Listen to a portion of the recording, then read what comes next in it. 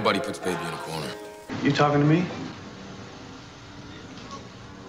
You talking to me? To a new world of gods and monsters.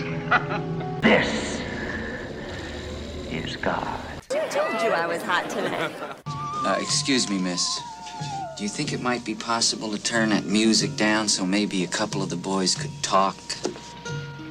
Your hand is staining my window. You just put the law in my hands, and I'm gonna break your heart with it. What kind of beer? Now that I've met you, would you object to never seeing me again? What? Human sacrifice, dogs and cats living together, mass hysteria. Enough, I get the point. Hello, and welcome back to Movies for Life.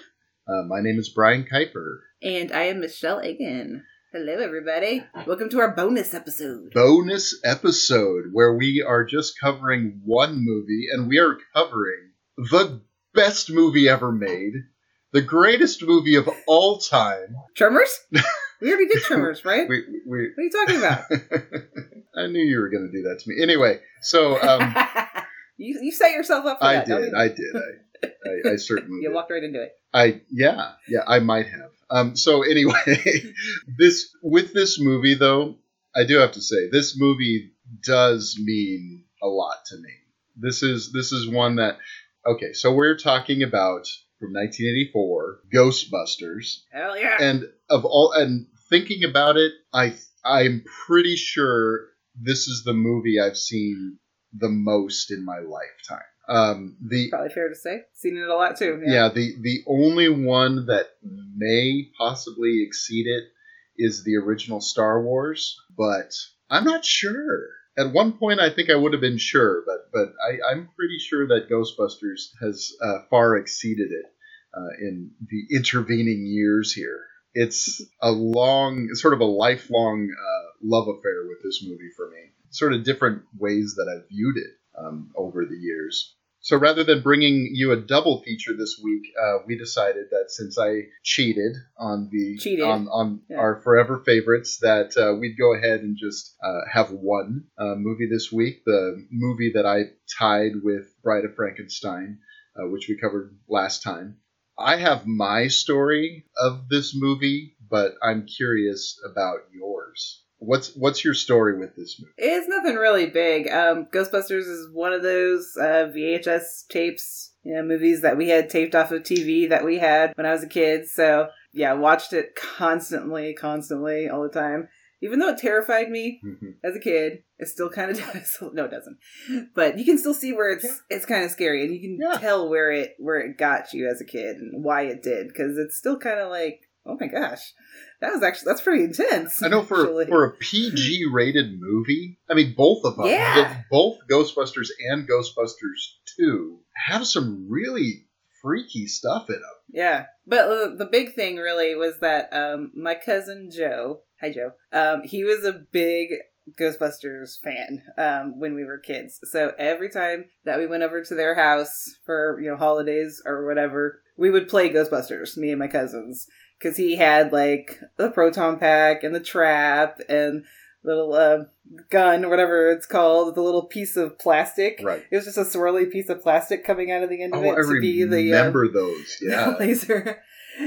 They had like one of those toy firehouses in their room, so just kind of fond memories of that. I had a little. I don't have them anymore. I don't know what happened to them, but I had like a stuffed Stay Puft Marshmallow Man. Mm-hmm. Ghostbusters was just big. It was a big, fun movie that I loved and still love to this day. Of course, everybody does. Everybody, if you don't love Ghostbusters still to this day, something wrong with you, because it is joy.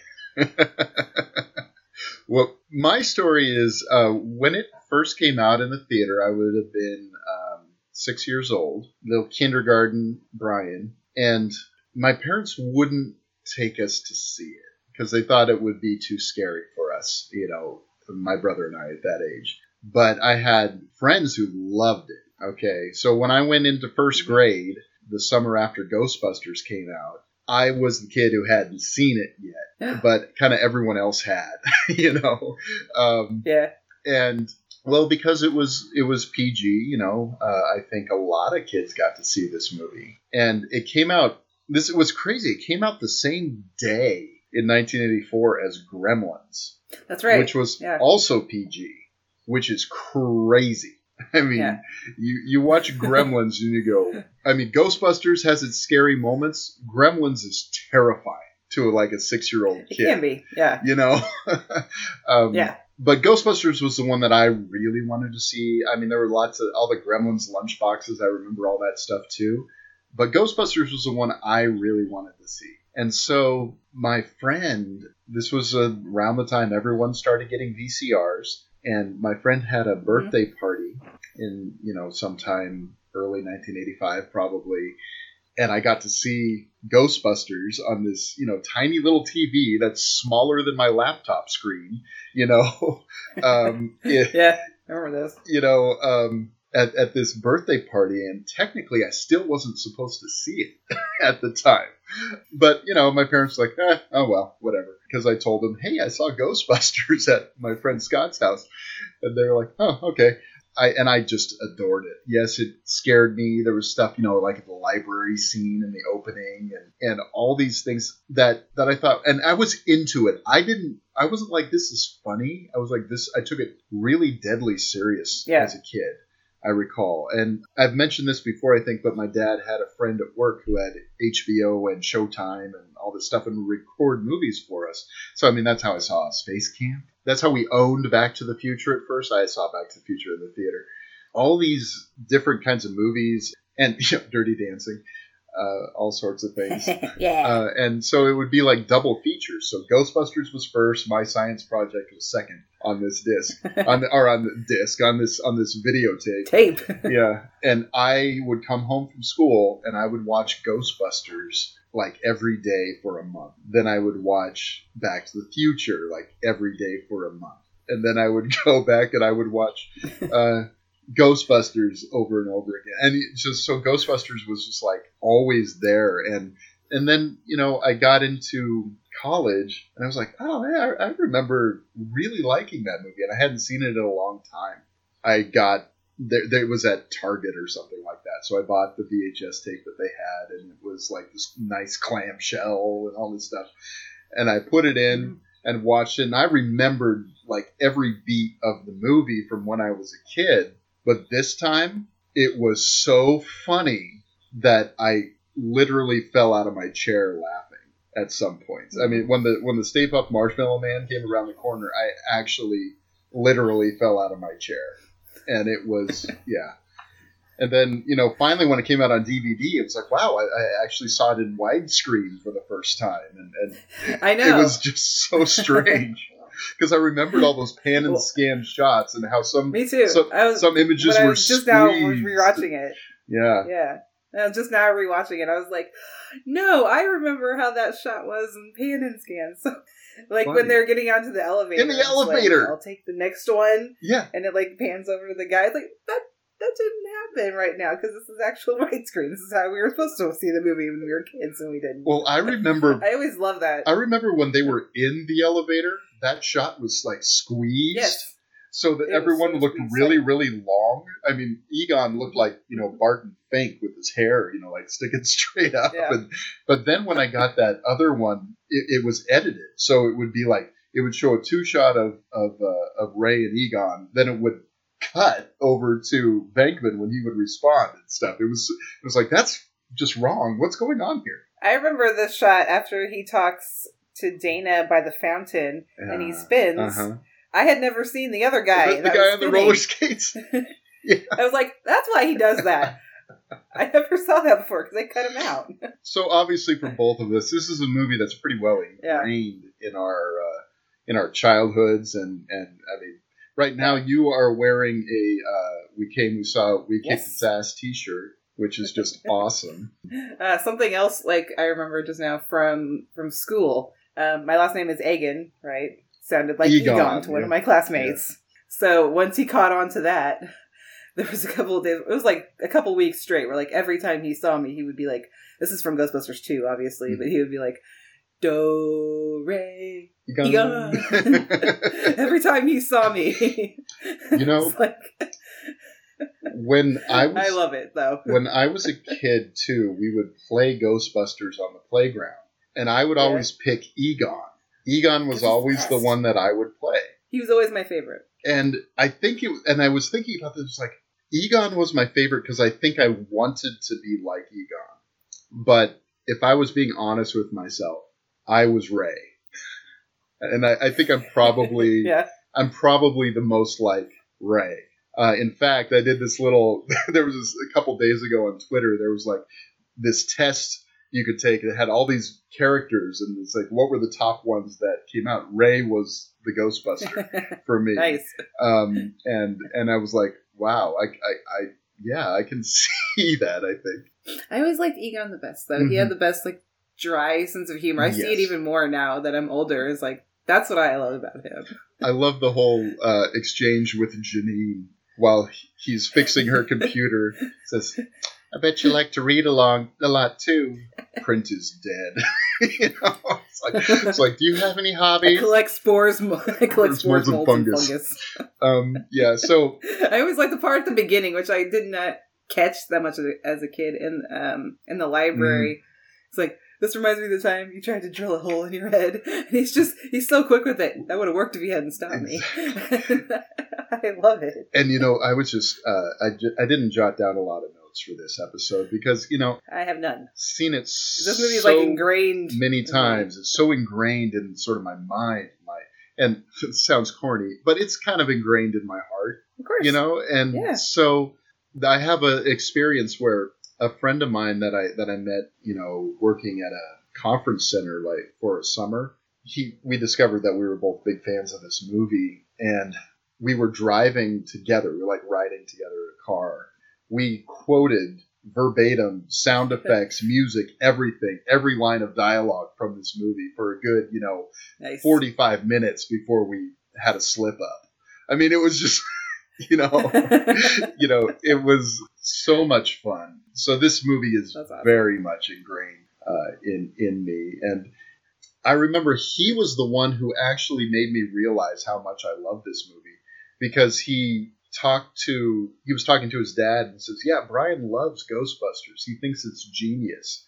Words that I had never used about the movie, but then I realized, yeah, I do think it's genius. Yeah. It kind of is. For me, this is my favorite comedy, for sure. Yeah, so we could talk about, some of the things about the movie, actually give a little structure to this if we want. I love... To start at the beginning. Yeah, so, it starts out with that great cold open in the library, and you have that music on the lion. The lion, you've told me about this, how that lion just... The music swelling when they show it just sort of freaked you out. Yes! That always scared me when I was a kid. I don't know why. That whole cold open. It's freaky to me. I didn't like it. What I noticed most about it on this last rewatch, the sound is so good in this movie. Mm-hmm. Just the sound effects and everything. It's so perfect, and especially in these kind of like scenes. Yeah, they're really good. Like with the sound of the cards and the music, just the right parts, and the right beats. The sound work is really impressive in this movie, and I'd never really paid attention to that before. Well, that poor librarian, I always felt so bad for her. I know. She's just pushing her. She was so sweet. She's down in that basement. She's just pushing the thing around, and you kind of, as an audience, we see the books floating past and stuff like that. It's like things that those are all completely practical, and they look great. Yeah. They look really good, and the cards flying out, and they use air hoses to make that happen, and it looks so cool. And then she turns the corner and screams because there's something there, and it goes right into the theme song, that we all know so well, because everyone was singing that theme song in 1984, 85. I'm sure. Yeah, I wasn't around quite yet, but right. Yeah, I'm sure. Right. Just kind of frankly, it's a ripoff of "I Want a New Drug" by Huey Lewis and the News, but we've probably heard that story. They actually got sued over that, but there was some sort of out of court settlement. But then that meeting with Venkman, when the introduction of Venkman in the next scene is so very funny. Nervous? Yes. I don't like this. You only have 75 more to go. Okay. What's this one? It's a couple wavy lines. Sorry, this isn't your lucky day. I know. I'm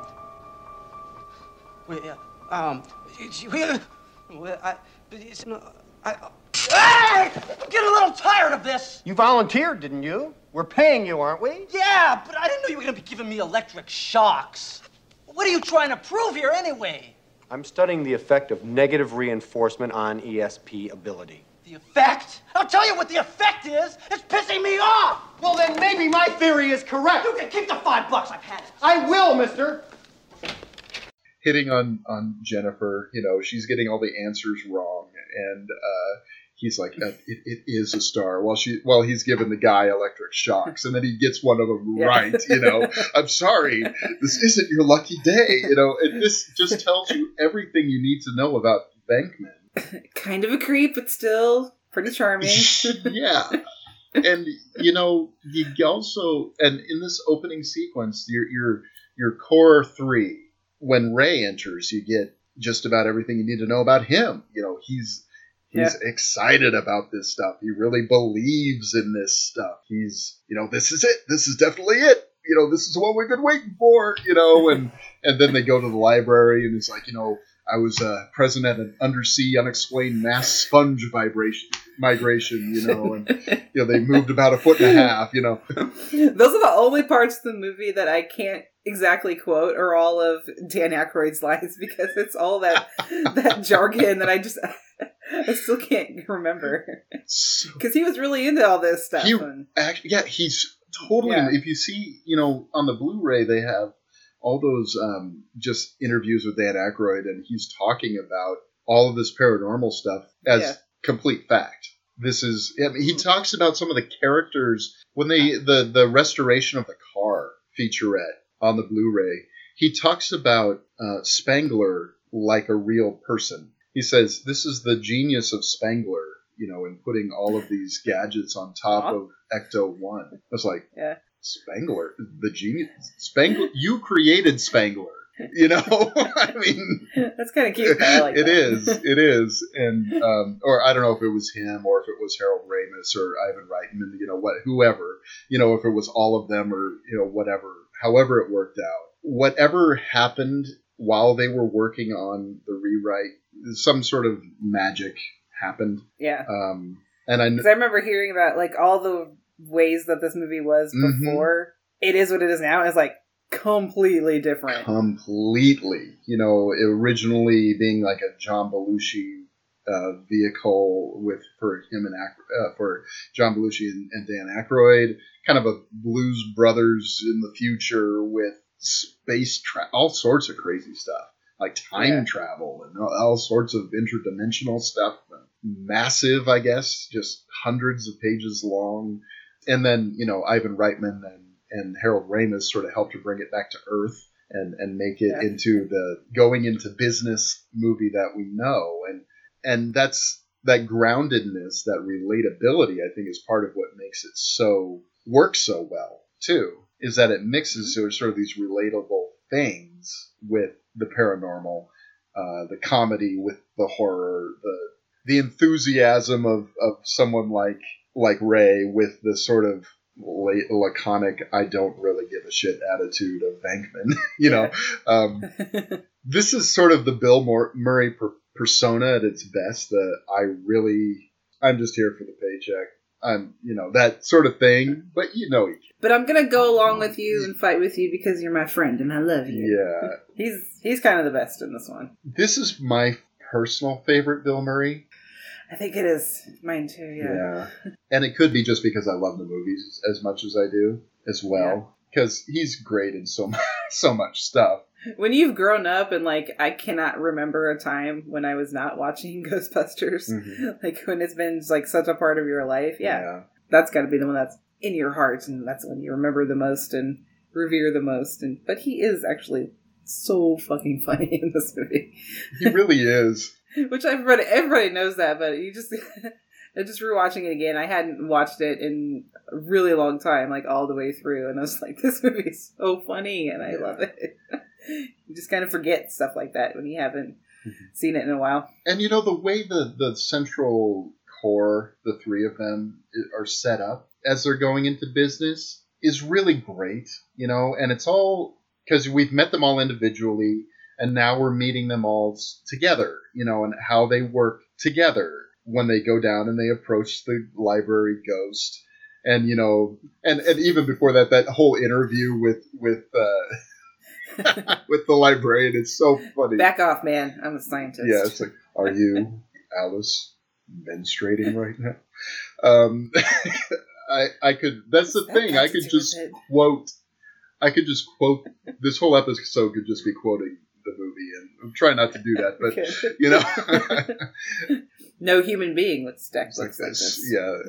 Yeah, those are some of the lines that, like what Ray says right before, like the Giraffe Revival of 1909 and all that other stuff. I'm with you. I can't. I got nothing. I have a hard time. I can't do it. I have a hard time catching all those as well. But the thing is, I mean, that's very much kind of the way Dan Aykroyd actually is a little bit. He's really into this stuff.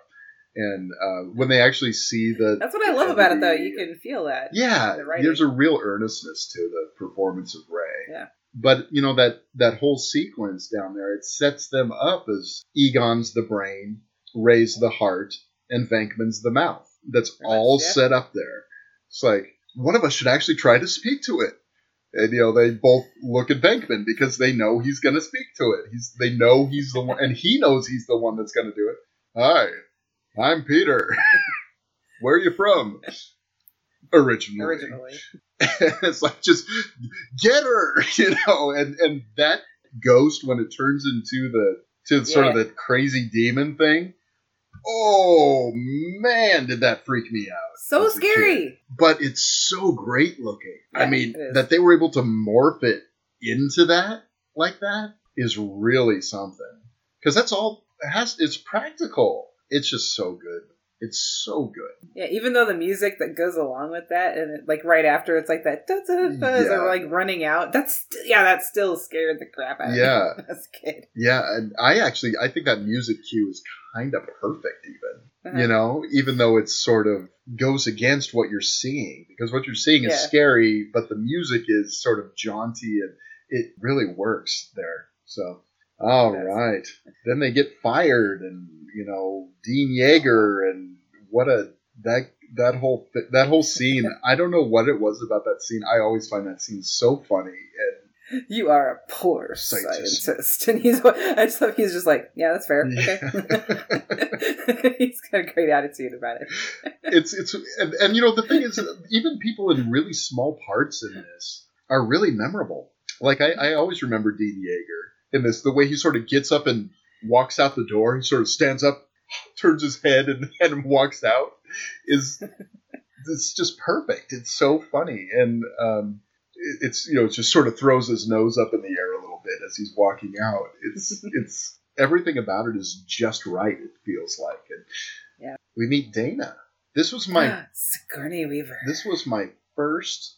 This is the first time for me seeing Sigourney Weaver. I didn't see Alien until much later. Oh yeah, definitely was for me too.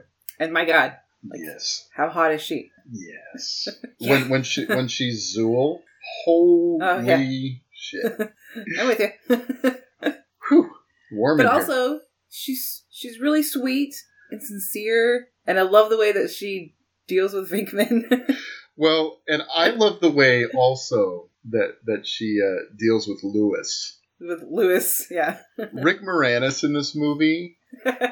I mean, again, he's not in it that much, but he's so memorable. He feels like it. He feels like he's in every frame practically, because he just steals his moments so much. And he's playing it. He's kind of a yuppie. He's kind of a nerd. He's trying to be nice. He's obviously likes her, but he's not being a jerk about it. And he's always locking himself out of his apartment and stuff.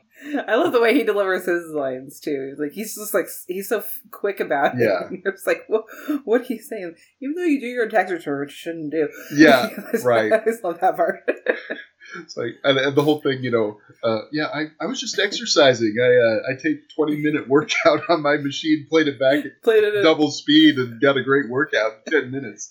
And then he's just still talking to her after she's closed the door on him.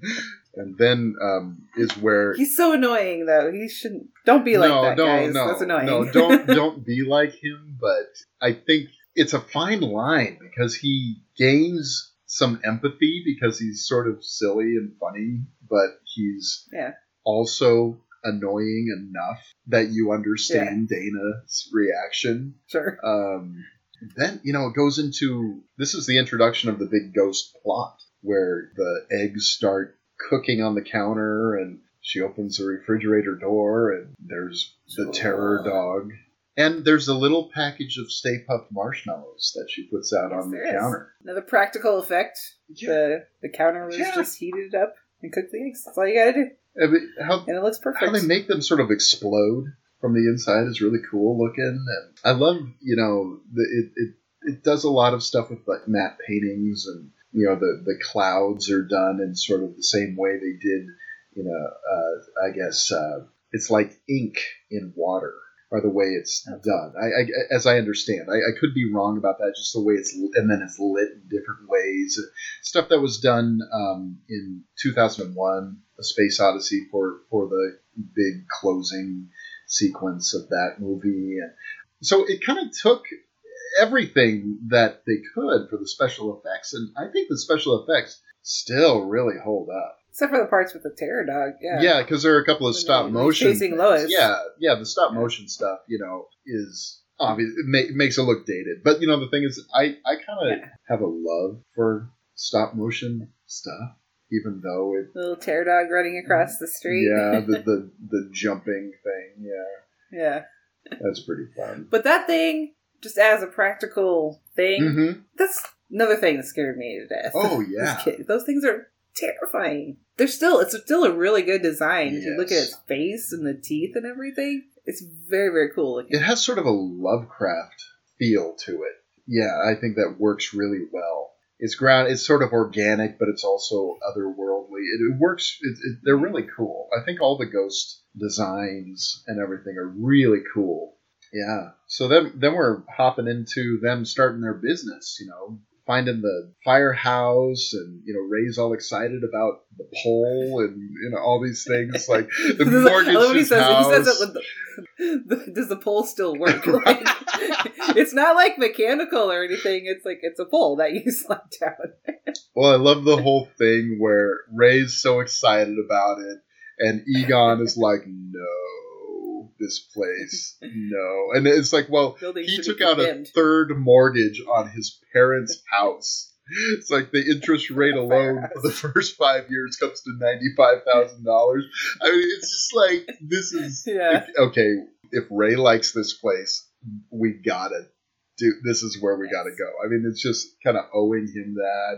And, Ray finding the car, and it's the junker, and... it's sort of... I love that location, though. Still a famous location in New York City that I have been to. Been to the Ghostbusters firehouse. It's in Tribeca. If anybody ever wants to go. It's so cool. It still looks exactly the same, standing there on the corner like it does in the movie. I've never been to New York City, but that's definitely going to be a stop on the list when I do finally go. It was pretty cool. There's nobody around, otherwise I would have tried to go inside, or I wanted to be like, can I come in? I didn't do that. I didn't want to be that dorky. It's a working firehouse, as I understand. Yeah. So I mean, it probably shouldn't do every single plot point, but that's the thing about this. Why not? We could just know it so well. But then another great character is introduced around this time, which is Janine, played by Annie Potts. Janine. Who is... Oh. I love her introduction, too. Type something, will you pay for That's right. It's like, this is, Janine, any calls? Any messages? No. Any customers? No, Dr. Venkman. And it's like, if you need me, I'll be in my office, which is just like this open area behind the... And then Dana walks in, and she comes in, it's like, this is the Ghostbusters office, right? Yes, it is. And you see his head. Now, this is something that didn't show up in the pan and scan either, was his head just popping up from head behind popping the up. file cabinets is great. And he just jumps over his little gate to go out and meet her. And then he goes back to the apartment, and he's hitting on her the whole time, which is... And she's not impressed. You don't act like a scientist. You're more like a game show host. But that whole thing where obviously Venkman's the big skeptic, and for him to be the one to go and check out her apartment and all this is obviously his ploy. He doesn't, she goes in there and tells him, the eggs started to cook on the counter. Ooh, that is weird. Look at all the junk food. Yeah. You eat this? You eat this stuff. Is he really a skeptic, though? Because one of his PhDs is in parapsychology. But the thing is, I think, his degree's in parapsychology, but it's almost like, I get the impression it's like he has devoted himself, and maybe he was passionate about it at some point, but then just didn't see any, for a really long time. And, the sponge migration didn't impress him. Didn't impress him. Egon drilling a hole through his head, didn't impress him. These are the kinds of things. I mean, even seeing the ghost in the library is almost like, because, he says, you guys have been running your asses off all over the 5 boroughs, talking to everyone who claims they have a paranormal experience. What have you seen? Yeah. So Ray and Egon are into it. They're true believers. I think Venkman is sort of the skeptic of it all, because he just doesn't see it the way they have. Even I think the library ghost. He lost his passion. Yeah, one of those things, maybe. Yeah, that's my guess. I mean, these are some of the things that are nice, that you can just sort of deduce from what happens in the movie. Yeah. You don't have to know every detail of these guys' lives to really get them, which is cool. And I like that the movie doesn't do all the work for you and lets you just kind of like the characters on their own terms. You can make up your own little backstories for, Ray as a kid reading all the little ghost books or something. Tobin's Spirit Guide. Coming up with these Tobin's Spirit Guide, and coming up with all these ideas for how to catch ghosts and how to find ghosts. I love that, some of the things that they say are like, I'll look up the name Zool in the usual literature, the space catalog, and Tobin's Spirit Guide, which are just like, one step above like comic books. So you kind of get the impression that's what these are. And, yeah. I swear that comes up in Buffy the Vampire Slayer, the TV show, at one point. Does it? They mentioned Tobin's Spirit Guide. I think. Yeah. They mentioned something that I recognized from Ghostbusters, one of the books. I imagine it was probably a reference to Ghostbusters. Yeah, for sure. Because, I would have no doubt that the showrunners of that series would be fans of this. Pretty sure Giles mentions Tobin's Spirit Guide at one point. I believe it. So then they're about to run out of money, and then they get their first call. That first call sequence is just like, it's so much fun. Because we were talking about it a little bit earlier, the elevator. It was like, because they're wearing all the gear for the first time. They've never tested it. You see Ecto-1, totally fixed up in all its glory for the first time. It's just a cool sequence. The doors kind of open up and Ecto-1's speeding out into the street with the siren going and all that stuff, even though they have no permit to do any of this stuff. And they go to the hotel, and the disturbance is on the 12th floor, and what are you supposed to be, some sort of cosmonaut? We're exterminators. Some saw a cockroach on 12. Yeah. And then bite your head off, man. It's like why worry? Each of us is wearing an unlicensed nuclear accelerator on his back. Switch me on, and they just kind of move. Egon does the whole move. He's so cute. I love him. Yeah. We miss you, Harold Ramis. And then they shoot the maid cart. She's, what are you doing? What the hell are you doing? She's trying to put out a fire with her spray bottle. These little things. Great details in this movie. And, they just, maybe we should split up. We can do more damage that way. wandering the hallways, and then Ray being, just walking around. I love the whole thing with his cigarette. I know. It's just like he's just. It's like just like barely in his mouth, and it's like hanging all the way down his chin. Yeah, and I love it. It's like stuck to his chin when he finally sees Slimer. Come in, Ray. Pinkman! I saw it! It's right here, Ray. It's looking at me. He's an ugly little spud, isn't he? I think he can hear you, Ray. Don't move. It won't hurt you.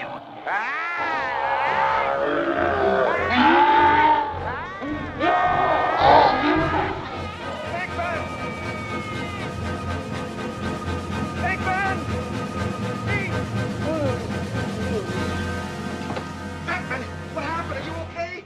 He slimed me. That's great! Actual physical contact! Can you move? Ray, come in, please. I feel so funky. Spengler!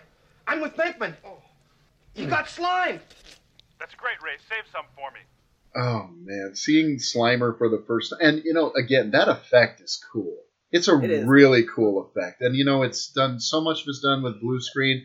It was actually, I think a woman was, provided the arms and the... Oh, really? Yeah, it was, a costume. I have this book, Ghostbusters, The Ultimate Visual History. And it's Ghostbusters 1 and 2. And it has a lot of the design work. It's got lots of cool stuff in it. But it shows some of these kinds of things, what Slimer looked like, before the blue screen. Yeah, it's really a very cool book. Yeah, it's just an iconic kind of image of that ghost. And then when they get into the ballroom, they still play that kind of scary too. Like when you see Ray come through the curtains with just his goggles. Yeah. Is it Ray? Yeah, it is Ray.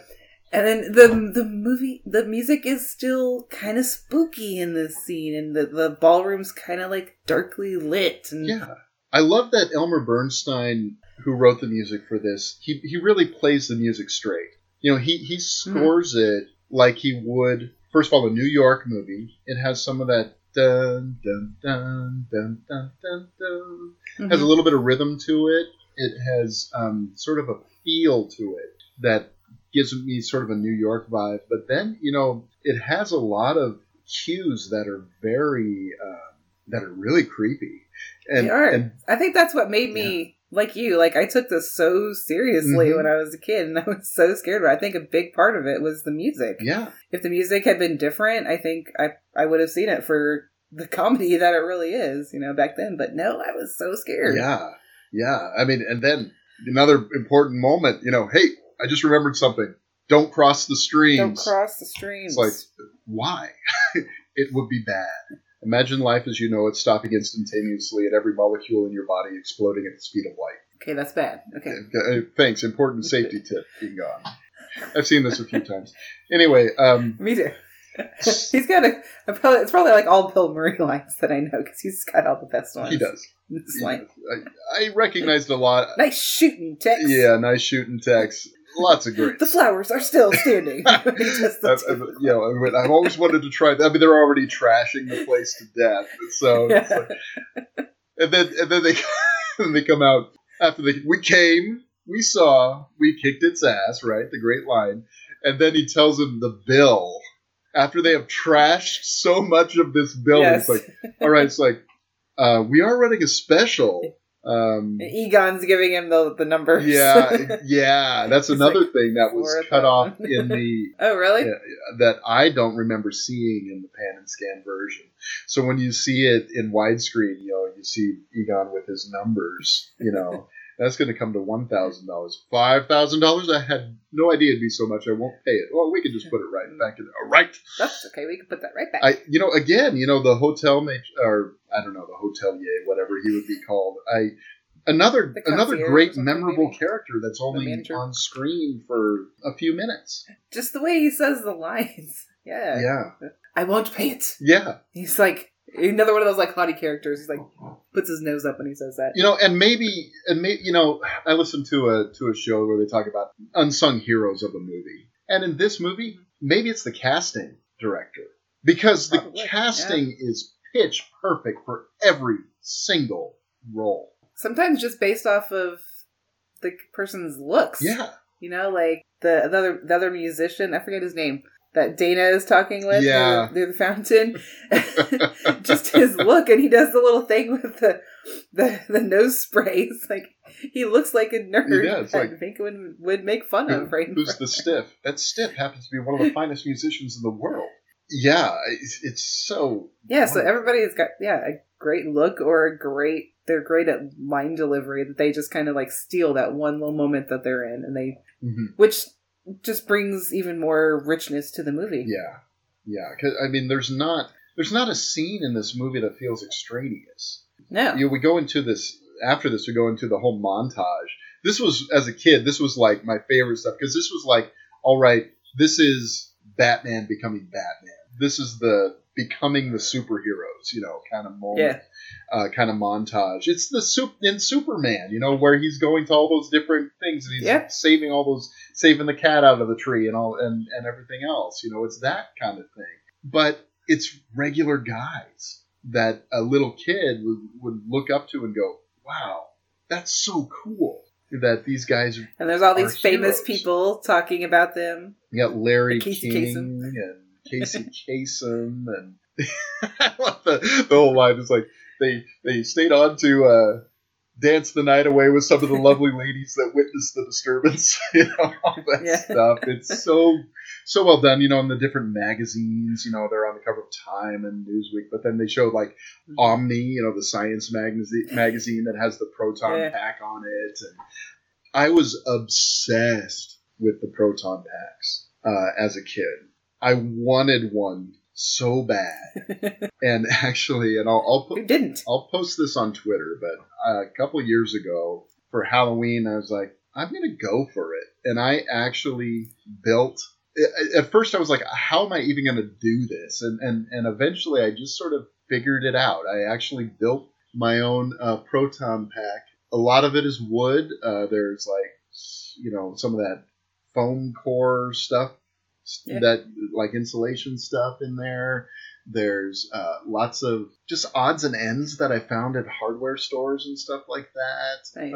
I especially... Did you get all fancy with like paper mache and stuff? No? No, I mostly did woodworking, actually. Wow. Yeah, I did That's pretty impressive. Yeah, and so, I mean, I could... there's a Pringles can in there. Awesome. It actually, the lights work in it. I bought some real fuses that work with it, some copper pipe. The only things I special ordered were a couple of the cranks that they had that are like dials and stuff that are on it. But everything else was just, I found it at the hardware store. One thing is some of the wires are like the phone cable kinds of things and stuff like that. Oh, yeah. So I still look at it and I go, wow, I'm pretty proud of what I did. You should be with pretty that. proud of that. That's It's awesome. pretty cool. I did buy the frame that it goes on to from an Army surplus store, but definitely need to see that picture. Yeah, don't forget to post it. Yeah, I won't. All right, but there you go. This is it's just such a cool design, and yeah, I absolutely was obsessed with those. And anyway, that montage is just so much fun. And then they get so overwhelmed with business that they hire someone new, Winston. And Winston kind of gets short shrift in a lot of the stuff. I and, know. In Ghostbusters and Ghostbusters 2, but he's such an important character. He has the closing line of the movie, and it's just the perfect capstone to the movie. The whole "I love this town" while he's covered in. But I love how he comes in, and his interview is, do you believe in astral projection, the Loch Ness monster, the theory of Atlantis, all these things. And he's like, if there's a steady paycheck in this, I'll believe anything you say.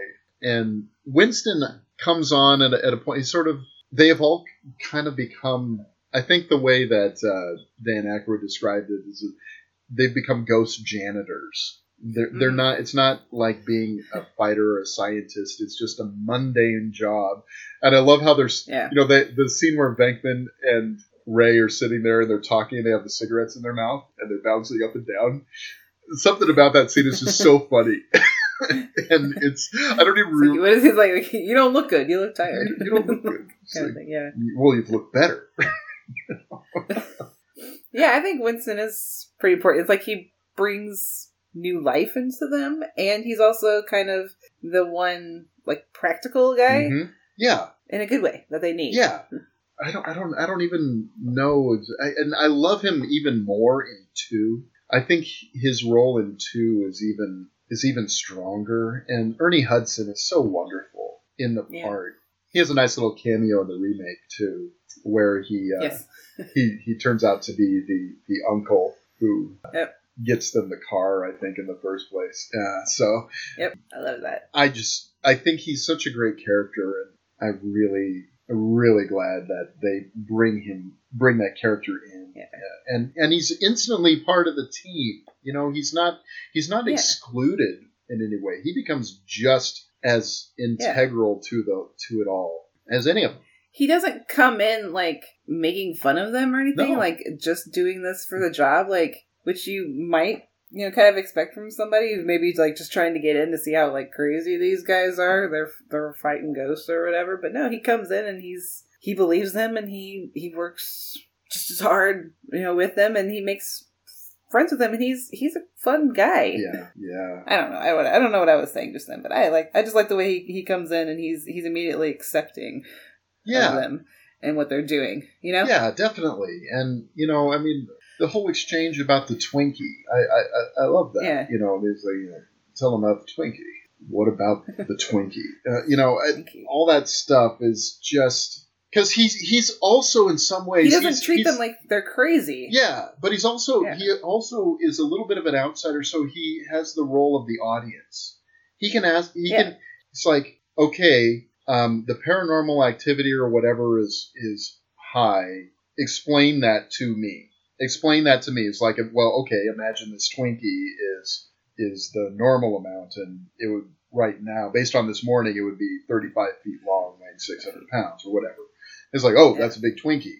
Okay, so Winston helps us to get it because it needs to be explained to him because he doesn't speak that language entirely, and neither do we. Sure. Whereas they have all gotten to the point where they do.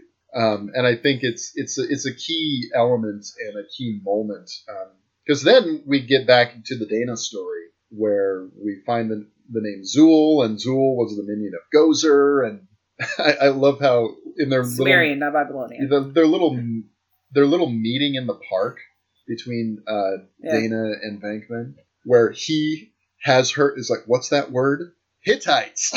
Hittites. He asks her what the word is. Yeah, and obviously he's always been attracted to her, but he's actually kind of not being an asshole to her so much anymore. He's being a bit Venkman still, but he's not being he's not being I'm just hitting on you. It's like I really genuinely like this person. And maybe he's a little more worried about her now. Yeah, because he's seen all this what they found stuff out now. Yeah, and I think now he can't be the skeptic anymore because he's seen too much, And so Dana, I think, likes this version of Venkman, the one that has let his guard down a little bit. Yeah, because she smiles when the other guy asks who that was, and it's like, it's just a friend. Yeah. And you can kind of see it in her face, so she's like, okay, I'm kind of feeling this guy now. Yeah. It's really cute. It is. And, it's a cute moment like that. As we find out in Ghostbusters 2, they don't work, in the long term, but that makes sense, that they don't. Yeah. But for this, it works, and it's nice, and it doesn't feel like a tacked on sort of romantic subplot to me either. And I really like that. And then the scariest thing that happens in the whole frickin' movie, in my opinion, is this next scene. I was going to say that same thing. As a kid, this was a scene I was like, hands over my eyes. This is horrifying. Well, absolutely horrifying. I was going to say the same thing. Yeah, this is the part that like got me the most as a kid. Just the fact that you could come home from working out, you sit in your chair, you're talking to your mom. Your mom's being concerned, and she hangs up the phone, and these hands reach out of just pop out of the chair. Before that, the other great effect on the door with the light around the door, and then the scratch, the claw marks through the door. Yeah, that's spot on. Right. Oh, yeah. Well, and the thing is, that's a similar effect to, like, Freddy Krueger, coming through the wall in Nightmare on Elm Street. It's probably just spandex, but it's just like, it's so effective. But it still works. It looks good, works. right? It's beautifully done. It works so good. Oh, but yeah, when the claws come out of the arms of the chair. The hands over her freaks me out. The hand over her mouth and stuff like that. I mean, just that whole thing is just so terrifying. It's really scared me, and I think it still works. I mean, it doesn't scare me like it did when I was a kid, but I think it's still it gets the heart pumping a little. I always make myself laugh at the end of that scene though, because what I always think, I'm like, wow, that chair fits perfectly through the door. Yeah, that's what I think. That kind of brings me back. Yeah, and the way it's cut together too is with the carpet bunching up as it's sliding across the. It's really cool. It's one of those things where you just remember those details. Even though they're not hugely important, they really make the scene work. Yeah, and so then we have Lewis's party. And so there are all these things happening at the same time. I think this and the Simpsons movie are probably the only movies ever made where the main villain is the Environmental Protection Agency. Walter Peck. Walter Peck. Oh, man. Another example of a great memorable character. You can believe Mr. Pecker. I know that comes a little later, but oh, jeez, my name is Peck. Well, I mean, he comes on. First, he's just comes on so charming, genuinely interested in how things operate. Then when it's like, may I see the storage facility? No. Why? Because you did not say the magic word. And what is the magic? They're just sort of matching each other in the way they're speaking and everything. It's like, and then Venkman totally breaks it by saying, "Please, please, may I please see that?" It's like then right after that, just having it escalate. His real intentions. I want to know what you do here, and I want to know if this is what kind of impact this is having. And it says, "I'll come back here with a court order." Well, you go get a court order. I'll sue your ass for wrongful prosecution. And all that stuff is so good, And then after this, Venkman goes and meets Dana at the apartment, which is super hot. Yeah, it's really, really hot.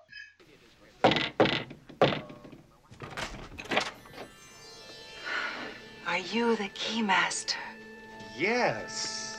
I'm a friend of his. He told me to meet him here. I didn't get your name. I'm Zool. I'm the gatekeeper. Oh.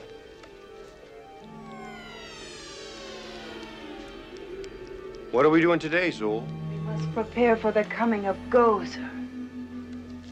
Gozer, huh? The Destructor.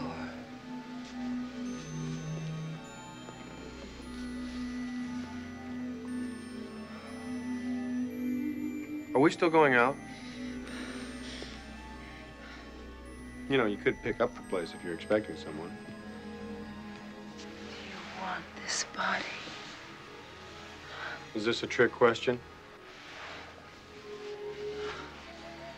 I guess the roses worked, huh? Take me now, sub-creature. We never talk anymore. Easy. I make it a rule never to get involved with possessed people. Actually, it's more of a guideline than a rule. I can... I want you inside me. Go ahead. No, I can't. Sounds like you got at least 2 people in there already.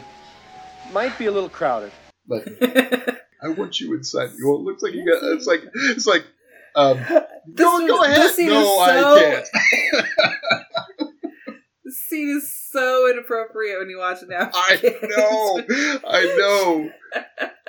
It's like, I couldn't believe it when I watched it as a kid. I was like, "Oh my god!" She says, "I want you inside me." Oops. Yeah, I know. And it's just like, It's like, go ahead. No, I can't. Got to make it a rule never to be involved with possessed people. Sounds like there's already 2 people in there. It'd be a little crowded. Yeah. Oh my god. Yeah, but then that whole thing where she starts levitating and turns over. Not only does she just rise up off the bed, she actually turns over. And it was just sort of like taking that old magic trick, or something that you've seen in The Exorcist, and taking it to sort of this next level where she turns over and he's like, please come down, and she just roars at him. Barks at him. It's like that really, as a kid, I would always put my again with the sound in this movie, right? I would put my fingers in my ears because I didn't like jump scares at all. I still don't really like jump scares, and so it's one of those things where and then we have the party going on over at Lewis's house, which is so funny. It's like Lewis, I'm going home. Because he's an accountant, and he doesn't even have any friends. He just has to invite all of his clients. Because he's an accountant to his party, which is kind of sad. And he's able to write it off as a promotion, which is super nice of them. Yeah, they did come. And I love how he's introducing everyone by their tax profiles. They got like $15,000 left on the house, so they're doing good. It's so funny. And it's like, all right, who brought the dog? And then obviously the terror dog comes out. And then I love it chases him out the door. And I love the woman, his neighbor, that opens the door to look out in the hall and see what's going on, sees it, and closes the door. I mean, it's just like, it's one of those great little moments that they think of for the movies like this that are just so perfect. Oh, it's a simple little thing, but it makes it work so well. And then Lewis as Vince Clortho. Was another scene that was also kind of scary for me was the when he's banging on the door of the restaurant, or the wall of the restaurant. It's that big glass wall. That was always like kind of sad and kind of scary to me when I was a kid, because like no one let me in, like no one can hear him and no one comes to help him, and then the squeak down there's like, again, the sound, the squeak when he goes down the glass, and then everyone's sort of staring out at him, and then immediately just go back to their dinner. It's the New York thing again, where no one really cares. Yeah. But yeah, him as Vince Clortho is funny, especially when he talks to the horse. Talking to the horse. It's like, and then it's just like, you will perish in flames. It's like, what an asshole. Another great little bit character, right? Yeah. All he has to say is, what an asshole, and it's perfect. It's perfect. And then, it's like, we picked up this guy, Bellevue doesn't want him, and we hear you're into this kind of stuff, so we bring him to you. And there's this little subtle detail, because, we'd seen the Dana attached to the sort of the EEG thing, before, and then they show him, and it's the terror dog on the screen. It's a very cool detail, and he's the coffee and he seems like relatively harmless. Yes, have some. Yeah. Then we shut down the protection grid. Another scary part was after that. Yeah, that whole montage. I'm just like remembering the whole montage after they shut down the protection grid. The skeleton in the taxi cab was the one that really scared me as a kid. That's so cool looking. I love that thing. Oh, it looks so good. Again, with the music in that scene too, it's kind of so spooky. Oh, I love it. Because I had the soundtrack on vinyl as a kid, and I cannot remember where I put that. I lost it somewhere along the line, unfortunately. But the song, I don't know what they're saying. It's a song. It's called "I Believe in Magic," and it's just this really unusual song, and it's very the way that I can't even make out the words, but it's like it's so spooky the way that they sing it, and it's I love it though. It works in the scene so well. It's got a very 80s sound to it, but it doesn't feel dated the way that some 80s music does to me. I really, that scene, and then like the ghost, the screaming ghost that comes up out of the subway. And obviously these things weren't there. They just sort of have these blasts of wind that blow people backwards and stuff like that. All these things that look really good. And like you said, really the only thing for me that doesn't hold up as well is the when you see the whole terror dog, running. Yeah. Because it's obviously stop motion. When he busts through the door of the apartment. Yeah, I mean, some of those You're things, like, that doesn't look so great, but yeah, but who cares? But this was on the just a hair's breadth away from CGI. You're so close. They used some CGI in Ghostbusters 2. I can't remember the name of them, but the brothers that in the courtroom at the beginning. Oh, I can't think of it. I can't think of them, but someone's screaming at the podcast right now. They're screaming at their phone, going, "What were?" I've got to Google her. That's going to bother me. What were the names? But yeah, that whole sequence, and then Venkman, comes back, and Peck has them arrested. Scolari brothers. The Scolari brothers. That's it. When Peck has them arrested. Your mother. And that's that moment. Oh yeah, Egon finally gets his moment. I love Egon in that. Oh yeah, I actually really like the jail scene where they're looking through the.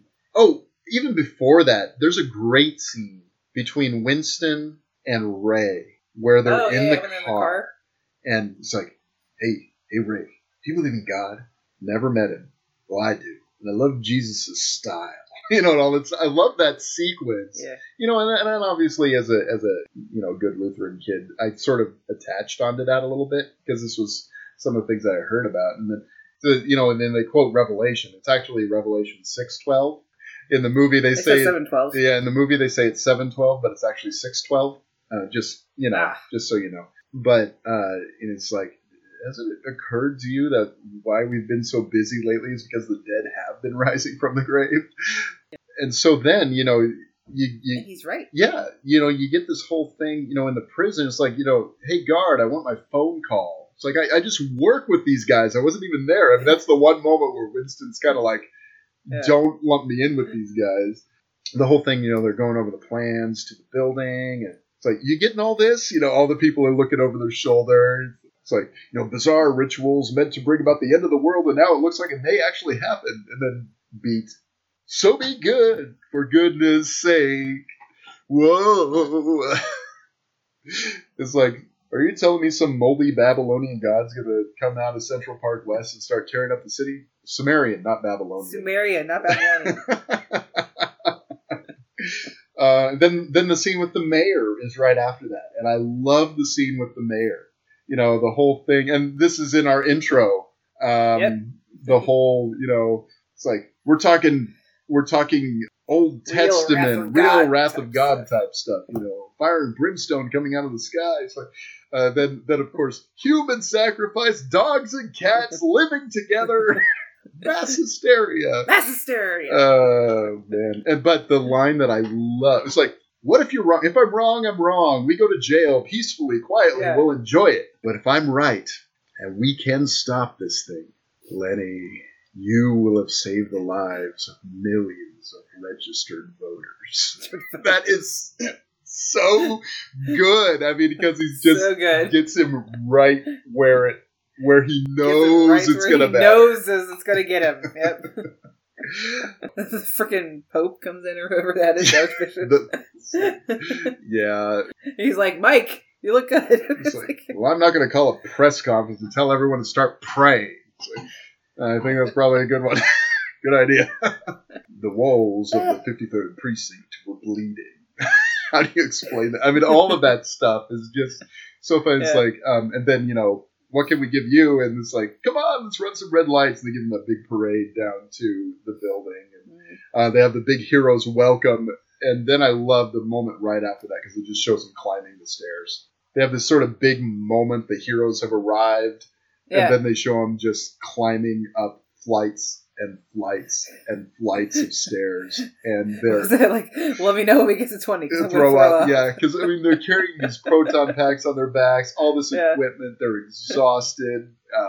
It's because they're heroes, but they're also just regular guys that are going up against the biggest thing the city's seen yet. So that's another one of those examples of them just being normal guys that are actually heroes because they're doing something to stop this. That's right. This closing section, the third act here is. I can't believe you talked over the Dickless line. Though. Oh, I did. You can believe Mr. Pecker. Oh, that's right. The power grid was shut off by Dickless here. That whole sequence is like, is this true? Yes, it's true. Yes. This man has no. Good stuff. So they arrive just in time to see see Vince and, or I should say, Lewis and Dana turn into terror dogs. Pretty cool effect too. It is. Again, I mean, it does go to that stop motion, but it actually kind of works there because they're stationary mostly. I don't know. I think that looks cool. Obviously, the whole top level of the building has been demolished, and you just have sort of that pyramid and all that stuff there, and Gozer. You basically see it as like an altar. Yeah, and then Gozer. Gozer. Yeah. One of my favorite shots is when Gozer goes over and just pets the terror dog. Yeah, just the nails. It's like it's a girl. It's Gozer. It can be whatever it wants to be. They just the whole thing is like, all right, let's show this prehistoric bitch how we do things downtown. And so they shoot at her, and she disappears. Got your stick? Hold it. Make them hard. Make them hard.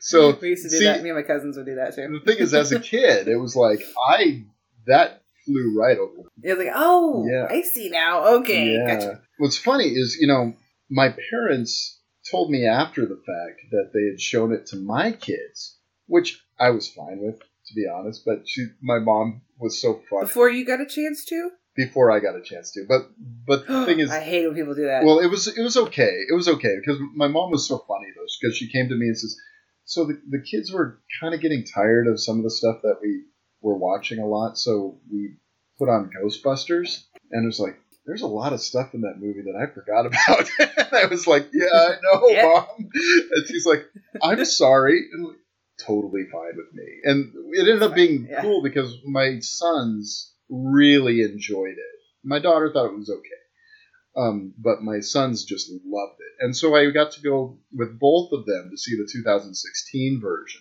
which was really fun to do. And I really liked that movie. I gotta say, I mean, throw that in. I really like the 2016 Ghostbusters. Oh, I do too, yeah. I think it's a really good movie, and, it's doing a different thing. Mm-hmm. I think maybe it would have been, in retrospect, I think maybe instead of doing sort of a reboot, maybe it's like they're a franchise in another city or something like that, or another part of the city from the Ghostbusters might have been interesting or something like that. But I think it's a good movie. I think the lead actresses are all so good. Yeah. Paul Feig is good with comedy, and I think that's the only thing that doesn't work for me so much. Yeah. The comedy parts didn't always land. Yeah. Otherwise, I liked it too. It just kind of felt like jokes went on too long. Sure, yeah, there are definitely some jokes. To the point where they're not funny anymore. Yeah. It's like, okay, you need to stop. That's the only parts that didn't work. But I had fun. I mean, Kate McKinnon is amazing. Oh, she's great. She's great. And to me, it doesn't hold a candle to the original, but I mean, very little does. And I just thought it was a fun movie. And I like Ghostbusters 2 as well. Yeah, I was gonna say, what's your take on Ghostbusters 2? When I first saw it, I saw it in the theater as a kid, and I was sorely disappointed. And it actually really scared me. Vigo freaked me out. But since then, I've come to really like it a lot. I love Ghostbusters 2. Yeah, I did not like it initially, but I really do now. I've come to like it a lot. It's got a lot more of its own thing that you can really separate it from the first one. Yeah, definitely. You can think of it as a totally different movie, and it's doing its own thing. It's doing something new. It is. And it's really cool. It is. And I think it's really interesting. Oh, I'll have to show you. I have a picture of Vigo the Carpathian. I'll have to show it to you. I have it hanging on my wall. See, that would just freak me out, even to this. It's a tiny picture. Oh, it's a small picture. Okay. If it was like one of those really, like, one as big as the painting in the movie, I would love to have like an actual painting of Vigo the Carpathian. That's like one of the things I really, really want. Jeez. That'd be awesome. Yeah, that would horrify me. Really? Yeah. He scares me. Yeah. So, but here, we've got the whole thing, Gozer the Gozerian, Gozer the Destructor, the whole voice and all that stuff, and it's like, all right. Again with the sound, Gozer's voice is awesome. Though there is one moment here that bothers me. It's like, make choose and perish, and it says, all right. It's like anything we think of. So if we think of it should have been J. Edgar Hoover, it should be J. Edgar Hoover. That's what I've always said. It's like, wait a minute, you can't say something. If you say something, that means you're thinking of it, which means that's what it should have been. It should have been J. Edgar Hoover. Yeah.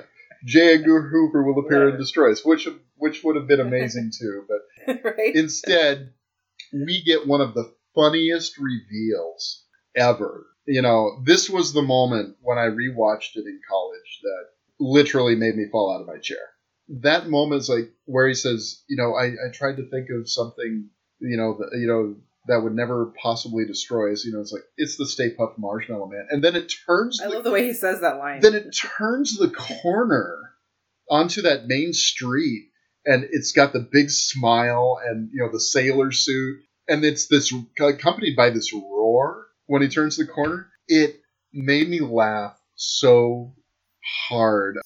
That moment is so brilliantly done. And it's like funny, I was going out like this, killed by 100-foot marshmallow man. It's like, this Mr. Stay Puft's all right. He's a sailor. He's in New York. We get this guy laid. We won't have any trouble. Get him laid. Yeah. But then, you know, they try to roast him and, you know, it just pisses him off. It's like, you know, the depth charges on Godzilla. It's just not gonna... When the Stay Puft's face changes to like an angry face, it's still like kind of funny. It looks like a crying baby. Yeah. It's so the expression. It's just like it looks like you can't be angry and be scary when you're a Marshmallow Man. I'm sorry, you can try, but he just looks kind of even cuter, almost like he's an angry crying baby. Yeah, it really works though. It's one of those. I mean, he's not scary, but he's like, you realize that he's capable of so much destruction as well. And then we have the whole, you know, we'll cross the streams. I like his line here too, when he's like, I love this plan. I'm excited to be a part of it. Let's do it. Yeah, because it's like, it's just kind of that thing of like, yeah, we're a team. I wasn't serious about this to begin with, but we're in it now and we're a team and we're going to go out. I don't know. I kind of see it as a kind of a serious line, even though it's... Yeah, it is. The way even though he delivers it... I like it. Even though he delivers it that way, it definitely is, because it's saying, it's very altruistic. It's just like, we are probably not going to make it. But we're the only ones that can do this. We're the only ones that can save millions of people right now. Yeah. And, you know, and who knows? I mean, it may go beyond New York. It may, you know, end up being worldwide destruction. So it could be... He's the destructor. Yeah, it could be billions, you know, that are being saved by all this. So the crossing of the streams is... And I love this, after the Marshmallow Man, you know, gets destroyed, you know, you have the big sort of pile of goo that falls on Peck down in the streets. And then they show the Ghostbusters. They're all completely covered, like, completely... head to toe with pounds of marshmallow. And then Venkman comes out and he's like got a little smear on himself. You know, it's one of the funniest little touches. And it is. It's part of me is like, I'm wondering if Bill Murray said, nah, forget it, I'm not doing that. And the other guys were like, possibly go for it, you know. Go for it. I always wanted to get that thing that Peck got. I was like, I want a bunch of marshmallow fluff dropped on me. That'd be fun. It was like, I think it was like foam or something. I'm sure. Yeah. Play around in that stuff. It's so good. And, you know, it's a great capper, you know, and then, you know, the dogs are stone and Ray's line, it's like, smells like barbecue dog hair. And he's like, and he's like really kind of sweet. It's, I'm Venkman, I'm sorry. I'm sorry. You know that one shot when they cut back to him and his whole face is covered except his eyes, and he just looks kind of sad when he looks down. I think I've always been able to relate to Ray the most. Yeah. You know? Because I feel like I would say something like that and just be like... I know. I was just thinking, I was like, I'm the one that would say something kind of stupid, right? And insincere at that point, probably, yeah. And not really, but then just not mean it, you know? Yeah. You know? And be that apologetic. But then everything's okay. Dana's in there, and Lewis is in there, and they're okay. And you know, Lewis's whole line about, who are you guys? Who does your taxes? We're the Ghostbusters. Who does your taxes? You know, It's like never forget that you're an accountant, right? And then we have the closing sequence is just the song and everyone play the song again and have like the big hero shots of them coming out and everybody cheering for them. And it's a great ending. And then you have Slimer, gets the last word kind of. Yeah. Well, I mean, Winston is the one who actually gets the last word with his great "I love this town" moment with the swelling of the music, and it's just great. And then Slimer, screaming across the screen at the end of the movie is a great touch. Yeah, I mean, I don't know what else I could say about this movie. I just adore it. And I know we probably went on longer than we expected to with only one movie to talk about, but I think we both kind of really, really are big fans of this one. Yeah. Like people said, like this has been part of both of our lives, probably most of our lives. Mm-hmm. At least we saw it when we were pretty young, and it's one of those ones that gets in you and never leaves. Yeah. You never get tired of it, never get bored of it. Like just watching it again, like I was dancing around in my living room, singing the song, and saying all the lines and laughing. It's always going to be there, I think. I'm glad it's one of your forever favorites because I think it is for a lot of people too. Yeah. Even if they don't know it. Yeah. And this one, if I'm being honest, if I was to pick which one between Bride and Ghostbusters is really a forever favorite, it'd probably be Ghostbusters, to be honest with you. Because, I mean, I adore Bride of Frankenstein, and I was kind of like, I can't have two movies from 1984, that sort of thing. You get in your head when you make lists like that. But this... Who cares? And, I mean, some days this is maybe my favorite movie. This is the one that's at the top of the list some days, It is your greatest movie ever. Yeah. Like Tremors was like for Tremors me. Is for you. And it just has that kind of thing where I'm always coming back to this movie. And that I was able to share it with my kids as well is really cool. And, my wife likes it. We can have fun with it as well. And it's not so scary that she can't handle it. Sure. She doesn't like horror movies much, but yeah, I bet Ghostbusters is just right up her alley. Well, and this was, a gateway horror film for me. Sure. This one along with the Universal Monsters, so it's kind of appropriate that they're paired together. Because the Universal Monster movies were a big deal, and the first horror movies I saw, and this was sort of like the first modern horror film I saw, if you can call it that. I mean, it's a gateway to that, at least. I love this town! So yeah, that was a good talk. I love that movie. I love when you can just talk about... I didn't even really have to rewatch the movie, because, like we said, it's just... We've got it memorized, but... It's fun to revisit and fun to talk about something that you just really love. So it was a good time. Well, I was going to watch it this morning, but what happened was last night I started watching a movie. And I guess this will sort of act as... And we're not doing official recommends today, but this... I don't have anything. Yeah. Really, anyway. So you just... Yeah. So this, you got one? Tell it. This is my reasoning. Because I started watching this film last night on Hulu, and I wasn't able to finish it. So I was like, I have to finish this movie. And so I finished it this morning instead of watching Ghostbusters for the, 600th time. It's called In and of Itself. And it's a performance film of this one-man show this guy did. It's sort of magic. It's sort of mentalism. It's sort of... But more, it's really a meditation on identity. Just what makes a person a person. It was just really, really powerful to me. I wish I had watched it all in one shot.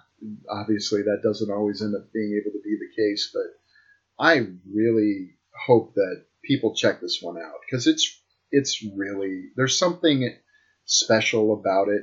And it's not just like it recorded just one night. I mean, the bulk of it is one evening, but then it intercuts it with these moments from other nights just to show that it wasn't necessarily exactly the same thing every night. That there were nuances and differences and, different people and different identities and all these different things that played into the final result. And it's directed by Frank Oz, well known as the voice of Yoda. And also the director of the movie we didn't do a couple weeks ago, Bowfinger. But all right. Yeah, maybe at some point we can do Bowfinger, but it's really good, and I really recommend that film on Hulu. I think it's a Hulu exclusive. What was it again? It's called In and of Itself. In and of Itself. I just found it to be Very cool. really, really moving and really, really good, but also just sort of astonishing and amazing at the same time. You know, some of the card trick stuff he does is is incredible. I absolutely love magic. Yeah. So I might be into this. So magic is a part of it, but it's not all of it. It's really it's hard to describe exactly what it is. Yeah, there's definitely a magic element to it. If there's some kind of element, then I'll be into it. 'Cause that's so cool to me. Yeah. Very cool. Very cool. Okay, so we've got another great topic going on for next episode. One of my absolute favorite kinds of movies. We're doing the One Location movie. And I'm really excited about this because I know this is, all of our picks are like our favorite movies, but this is like one of my favorite movies. This is my favorite Alfred Hitchcock movie. Just kind of an odd choice, I know, because of all his other like super popular so stuff. Many that great that films. one, Yeah, it's so that many one great called Psycho, yeah. But for some reason, my favorite movie of his has always been from 1948, Rope. Yeah, I'm excited to talk about this one because it's so fascinating and it interests me. Like it gets me sucked into it every time I watch it. And I'm really interested to hear what you think of it. Yeah, I'm interested. I'm looking forward to revisiting it. It's one that I like a lot, and so I'm looking forward to discussing And I know that you're definitely not alone. I've talked to so many people who say that Rope is their favorite Hitchcock. Oh yeah. Yeah, I've talked to several people who have said that, and so most everybody says like Vertigo, Psycho, and everything. It's like no, Rope is really cool, y'all. Yeah, mine is Rear Window. And speaking of One Location movies, you know, you know, and another. But you can't pick another. I'm not going to pick another Hitchcock because when you said Rope, when you said One Location, I was like, oh, Lifeboat, and then you said Rope, I was like, I can't pick. We can't do another double. Though there are so many Hitchcock. Lifeboat is really good. I'm a huge Hitchcock and Scorsese kind of joggle for position for which one is my favorite. Because I just love both of their work. But, you know, Hitchcock, I've gotten to see a couple of the films of his movies in theaters. You know, Rear Window is, like I said, I think my favorite. But I'm going to choose something wildly different from Rope. But my single location pick... Which we love to do. Yeah, and is from 2010. And it is Adam Green's Frozen. This is an interesting movie. I've only come to it within this... I think I saw it for the first time, maybe sometime even in 2020 for the first time. But really? Yeah, it's a pretty recent first-time watch for me. But I really like it. I wrote a retrospective on it for Bloody Disgusting. If you are interested in some of my thoughts before we, out there in podcast land, if you're interested in some of my thoughts on that movie before the discussion, I'm sure seeing it again will probably give me some different perspectives even. Two very different films. I love doing that, though. I think that are going to be, again, a good discussion. I like it when they're spread like that. Like when we did Singing in the Rain with One Cut of the Dead, you know, kind of the old and the new. Different time periods. Yeah, I really like it when that happens to work out. All right, so you can say goodbye now. Are we done? Yeah, I think we should probably sign off. This episode ended up being a bit longer than we expected it to be, but Michelle's shaking her head right now, saying, "Oh, I know us too well by now." We do tend to chat when we love these movies, and that's the thing. You know, we do love these movies. Most of them that we've brought have been ones we're passionate about. That's kind of the point. Yep, it is the point. It is the point. Okay, so thank you everyone for listening. You can find us on Twitter. You can find the show on Twitter at Movie Life Pod, and you can find me on Twitter at Brian D. Kuiper. And you can find me at Michelle N. Agan. And if you are enjoying the show, as always, if you can rate, review, that is very helpful to us. And only if you have nice things to say, though. Yeah. We prefer that. I'm just kidding. Be honest. I mean, yeah. I mean, I like how Patrick Bromley does say that, though. It's like, give us a nice review if you're going to give us a review. Which I appreciate, too. So, yeah. Anyway, we hope that you are enjoying the show as much as we are enjoying bringing it. Yeah. Thank you all for listening. Thank you, guys. We'll see you next time. Bye.